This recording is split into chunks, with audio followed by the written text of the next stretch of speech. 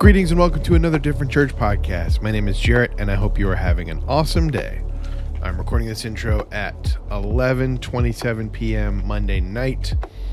Sorry to get this to you one day late, but it is totally worth the wait. This is a great episode. We are in the middle of about 2 months worth of guest speakers while Hannah is taking a break, hanging out with her new baby. They are doing fantastic. They've even been at church the past few weeks. So if you haven't been around, everybody's great.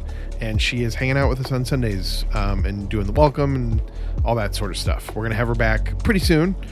We've got a few more guest speakers on the schedule. I'm really excited about this upcoming week. A guy named Josh Chan is speaking. He has spoken once before at Different, and I loved it. He was really, really good, and I'm very much looking forward to this one. But I'm getting ahead of myself. Before we talk about Josh, let's talk about Cheri. Cheri is the speaker for this past Sunday, and maybe you watched online already and heard her, and you know she was awesome, and you're just back to listen again, or maybe this is your first time. I can assure you, you are in for a treat. One announcement for you before we jump straight to Cheri. Small groups, they're coming next week. With Hannah being out, we sort of forgot to tell you that they were on the way. So 1 Tampa group, 2 St. Pete groups, and 1 online virtual group. To sign up for any of them, just go to diff.church. You don't have to say .com or anything, just diff.church, and then click on groups, and then we will see you in the groups. It's very low stress. There's no homework. There's no videos to watch. All we do is talk about the message from the previous Sunday, and it's super open-ended conversation, and we would love to have you. Okay, as I promised, Cheri is about to bless us with some awesome stuff. She has spoken at Different once before. But a year ago, I shared the story of my upbringing and what led me to the path of deconstruction. And now I'd like to share where reconstruction has taken me since then. It would have been a lot easier for me to just kind of tear down everything, burn it to the ground, all the structures that were harmful, just leave the good with the bad. It's harder sifting through rubble for little gems of truth. A lot of the time it feels useless.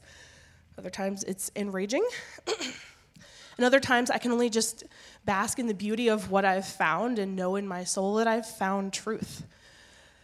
I'm learning to accept that all of these moments are not only okay, but necessary parts of a life of faith.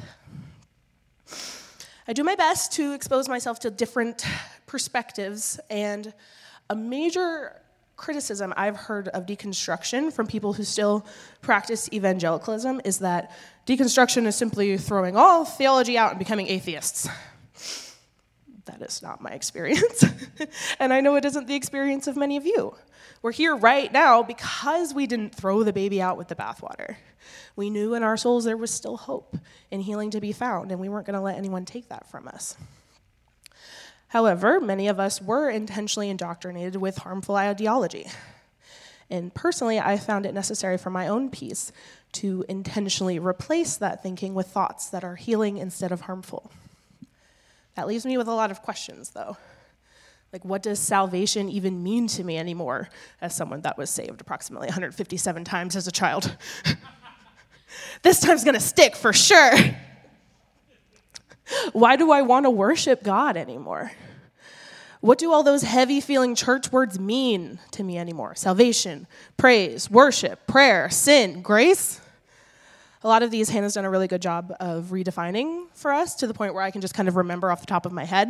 Sin, all the ways we harm each other and ourselves. Grace, all the ways we're made more heal and hold. I can wrap my mind around that. But today I want to dig a little deeper into a few of the topics that I've personally lost sleep over, in the hope that maybe there's someone out there that's been asking themselves similar questions. Namely, I want to talk about sin, salvation, and worship. But before I do that, I want to define what I mean when I use the word deconstruction versus reconstruction. Pete Enns described it once in a way that made a ton of sense to me, so please consider all of this a direct quote from him. Can I have my first slide? I'm probably in the way. So He ends to find deconstruction as, well, kind of the whole process of faith, really. The first step is order/orientation. This is your inherited faith tradition, so evangelicalism, whatever, fill in the blank.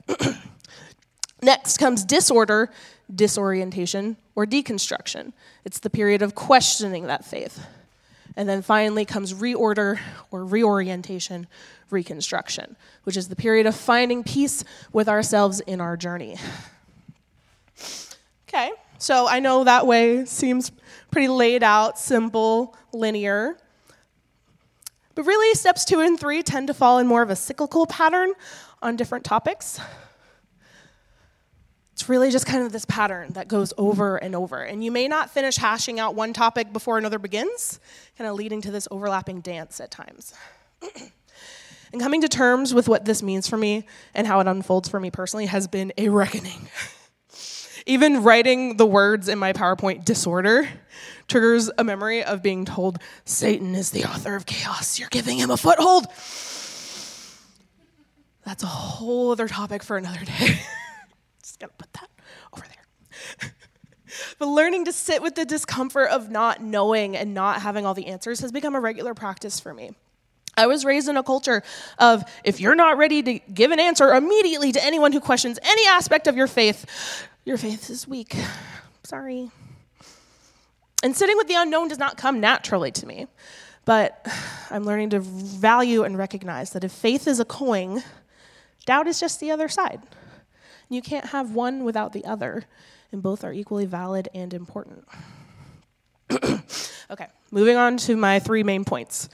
Reorienting myself to the ideas of sin, salvation, and worship. And I had to pick the most casual topics, huh, Cheri? All right, I will confess that out of total curiosity and also the desire to not bother Hannah while she's looking after a newborn, I plugged a few of these terms into ChatGPT just to come up with, just to see what would come up. So write a definition of, fill in the blank, from the perspective of a deconstructed Christian, and I actually liked some of it. I shortened and clarified a lot of it, but it helped me kind of get started when I was feeling stuck. So this is what it said for sin. So sin. From the perspective of a deconstructed Christian, sin can be understood as a concept that has evolved beyond its traditional theological roots. Instead of viewing sin as a transgression against the divine moral code established by God, consider another definition. Sin is a complex and culturally contextual concept that reflects human actions or behaviors that cause harm, suffering, or injustice to oneself or others.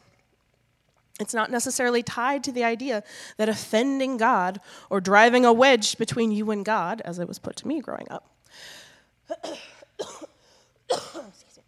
Instead, sin is evaluated in light of ethical principles, societal norms, and personal values.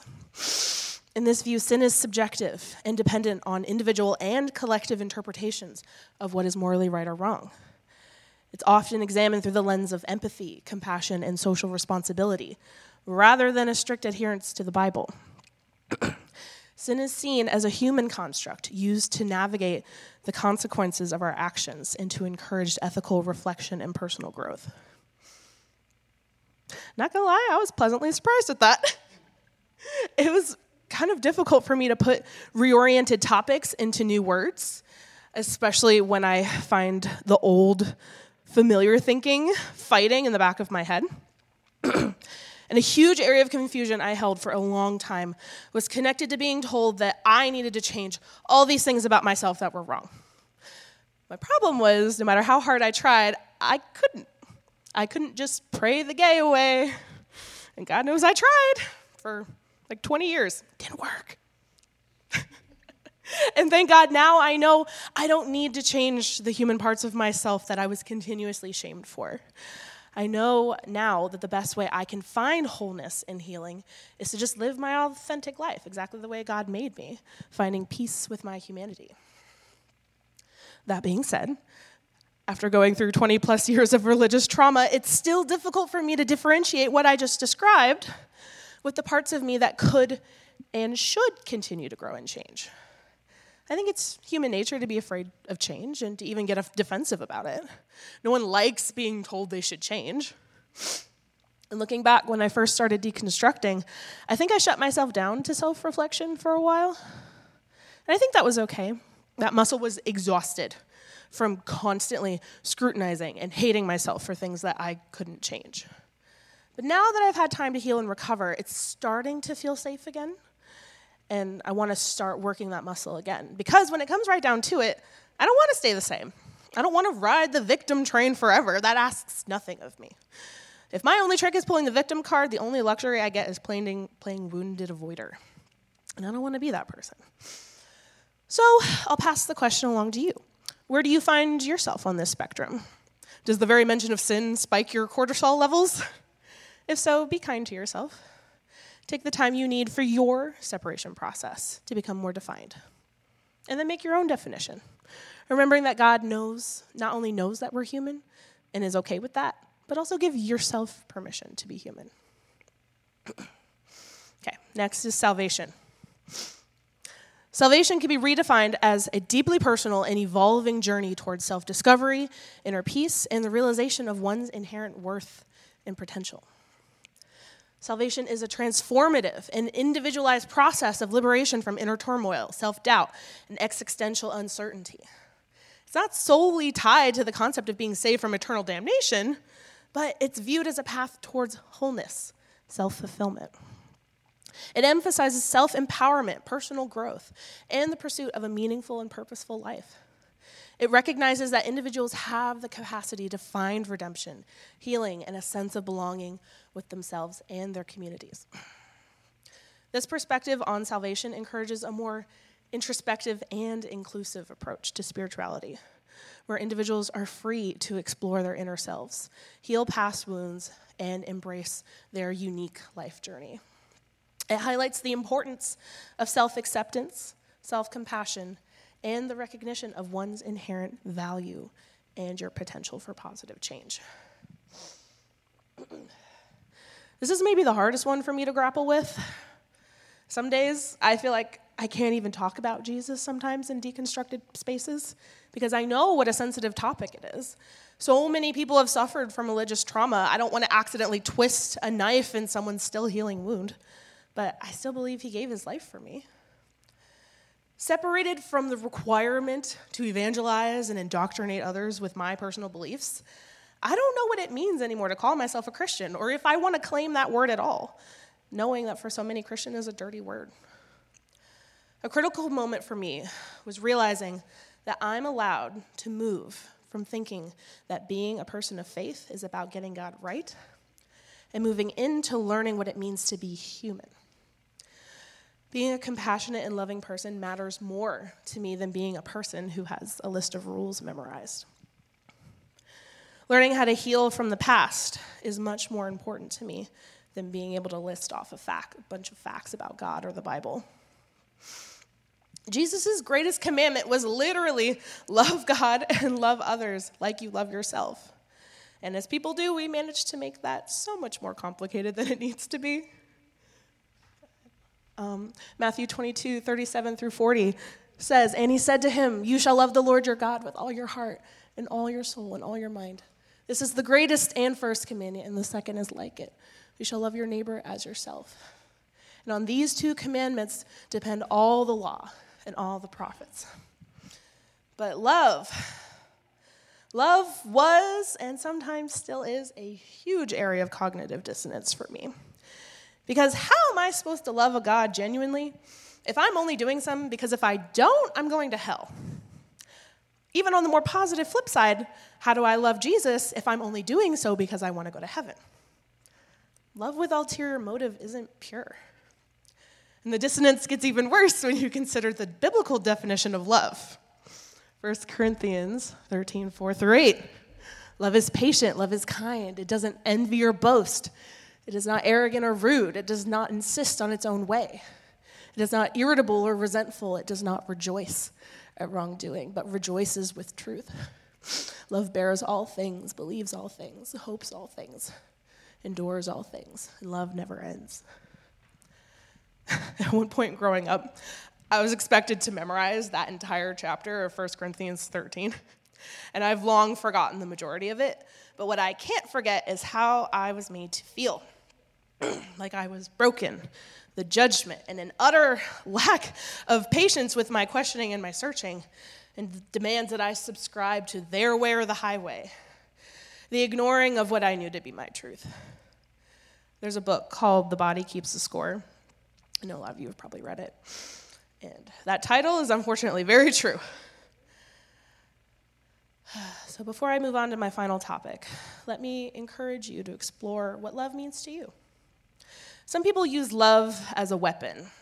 I only say or do this because I love you, or I don't want you to suffer or go to hell, fill in the blank. We know in our souls what is or isn't real love. Love is written in your DNA, and the beauty of God is in every breath we take, and no one can take that away from you. Finally, let's talk about worship. Worship can be redefined as a deeply personal and diverse expression of reverence, gratitude, and connection with the sacred or transcendent, free from rigid religious structures.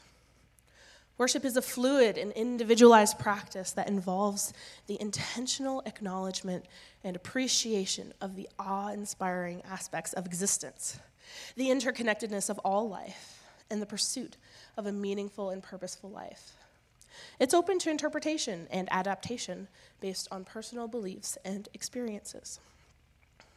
Deconstructed Christian worship may encompass a wide range of activities and expressions such as meditation, contemplation, acts of kindness, creative endeavors, and engagement with the natural world. It's less concerned with prescribed forms and more focused on fostering a sense of inner peace, compassion, and spiritual growth. This perspective on worship encourages a holistic approach to spirituality, where individuals are free to explore, and define their relationship with God in ways that resonate with their personal understanding of truth and meaning. It emphasizes the importance of authenticity, inclusivity, and the ongoing quest for a deeper connection with the mysteries of existence. And when it comes right down to it, I realized that since I started deconstructing, I've been afraid to worship God in a traditional sense, because so much previous praise was tinged with manipulation, colored with guilt, or just straight up fake. A performance that I felt I had to put on to look like I had it all together. A new frame of mind I've been working to adopt is falling is not a problem. God catches all that are falling, so we can keep going. Worship is just a way of expressing gratitude for all the times he's caught us. I can't remember who said that, but it was probably Hannah. But I love it. Worship is not just music. It's being kind to others, taking time to sit in silence and process your feelings from the day so they don't build and overwhelm you. It's staring at the ocean and sitting in awe of it, creating art or any other thing you can think of that makes you feel more healed and whole. Anything that helps us remember how to tap into God and out of sadness or anger. Also, if the idea of reconstruction, reorientation is as intimidating to you as it was to me, one concrete idea I had was to go through all of my old Christian music playlists from when I was still deep in the evangelical sauce. There were a lot of them. But with my new views and values, it was easy to identify what still gives me joy and which ones were reminders of purity culture, guilt, and mindsets of being broken and worthless. I left the bad and saved the good, literally, to a new playlist. It was simple, but it was a little thing that just kind of got me out of my rut. Emotions that music can inspire are not intrinsically bad. Love on Top by Beyonce has key changes that can provoke an emotion. But just because something can provoke an emotion doesn't make it manipulation. Some churches have used it as manipulation, sure. I've been subjected to repetitive lyrics and being handed a donation plate at a critical moment lots of times. But that doesn't mean that all worship forever afterwards is like that. So I encourage you to tap into that new definition of worship. Explore a range of activities like medication. Well,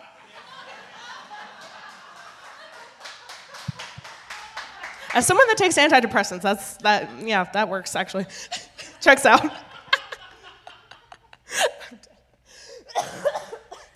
I can't laugh. Meditation, acts of kindness, creativity, engagement with the natural world, anything that helps you feel more whole and healed.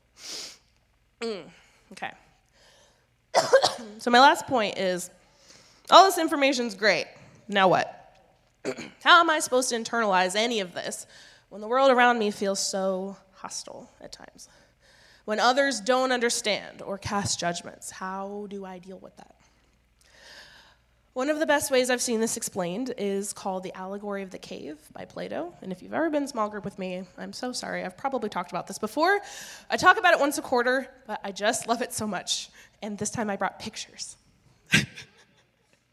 And don't worry, I'm not going to read you the whole thing, just a summary. But this explanation has really helped me understand more deeply and develop my empathy for others who are still under the teaching of harmful ideology. So the summary to enlightenment is painful and arduous, says Plato, and requires that we make 4 stages in our development. So the first is imprisonment in the cave, the imaginary world. 2, release from the chains, the real world. 3, ascent out of the cave, the world of ideas. And 4 is the way back to help others. So Plato's allegory of the cave. Can you guys see? Am I in the way?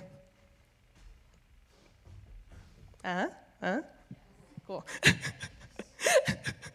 Plato's allegory of the cave is a concept devised by the philosopher to ruminate on the nature of belief versus knowledge. The allegory begins with prisoners who have lived their entire lives chained inside a cave. So that's what you can see in the bottom left corner. Behind the prisoners is a fire, and between the fire and the prisoners are people carrying puppets or other objects. These cast shadows on the opposite wall. The prisoners watch these shadows, believing this to be their reality, as they've known nothing else. Plato posits that one prisoner could become free. He finally sees the fire and realizes that the shadows are fake. This prisoner could escape from the cave and discover there is a whole new world outside that they were previously unaware of. So that's our fellow making his way up that tunnel and up to the sunlight.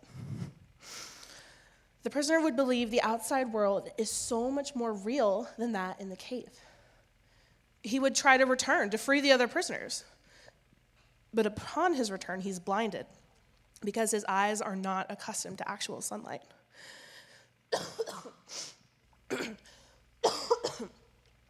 The chained prisoners would see this blindness and believe they will be harmed if they try to leave the cave. Band, you can come back up. I'm almost done. If you've ever gone into a completely dark room after being in bright sunlight, you know that panic of temporary blindness. Once, all I had was my phone flashlight, and I thought, oh, I'm good. No, it barely helped, and I had to feel my way mostly by memory for a good 10, 15 minutes until my eyes adjusted. Now imagine you have a group of people in that lower left cave. Your family, your friends, your coworkers, who have lived in such dim lighting their whole lives. Their eyes are adjusted to the dark. Now imagine one who has escaped the cave, made it to the surface, and experienced the real world for the first time, feeling the sun on their skin, smelling flowers and grass, feeling a gust of wind that almost knocks you off your feet, the relentless power of the ocean. And of course that person wants to go back and share these amazing things with their loved ones and tell them what they've learned. The shadows are fake. There's so much more to life that we're missing out on. But until a loved one has experienced that emergence from the cave themselves, how can they possibly comprehend what you're talking about? It's only natural for them to think you've lost your mind. Sometimes I feel that way about myself just in general. But keeping this allegory in mind has helped me remember that before my exit from the cave, I also would have accused a queer Christian of being a farce. I also would have cast judgment on a single mother just trying to survive.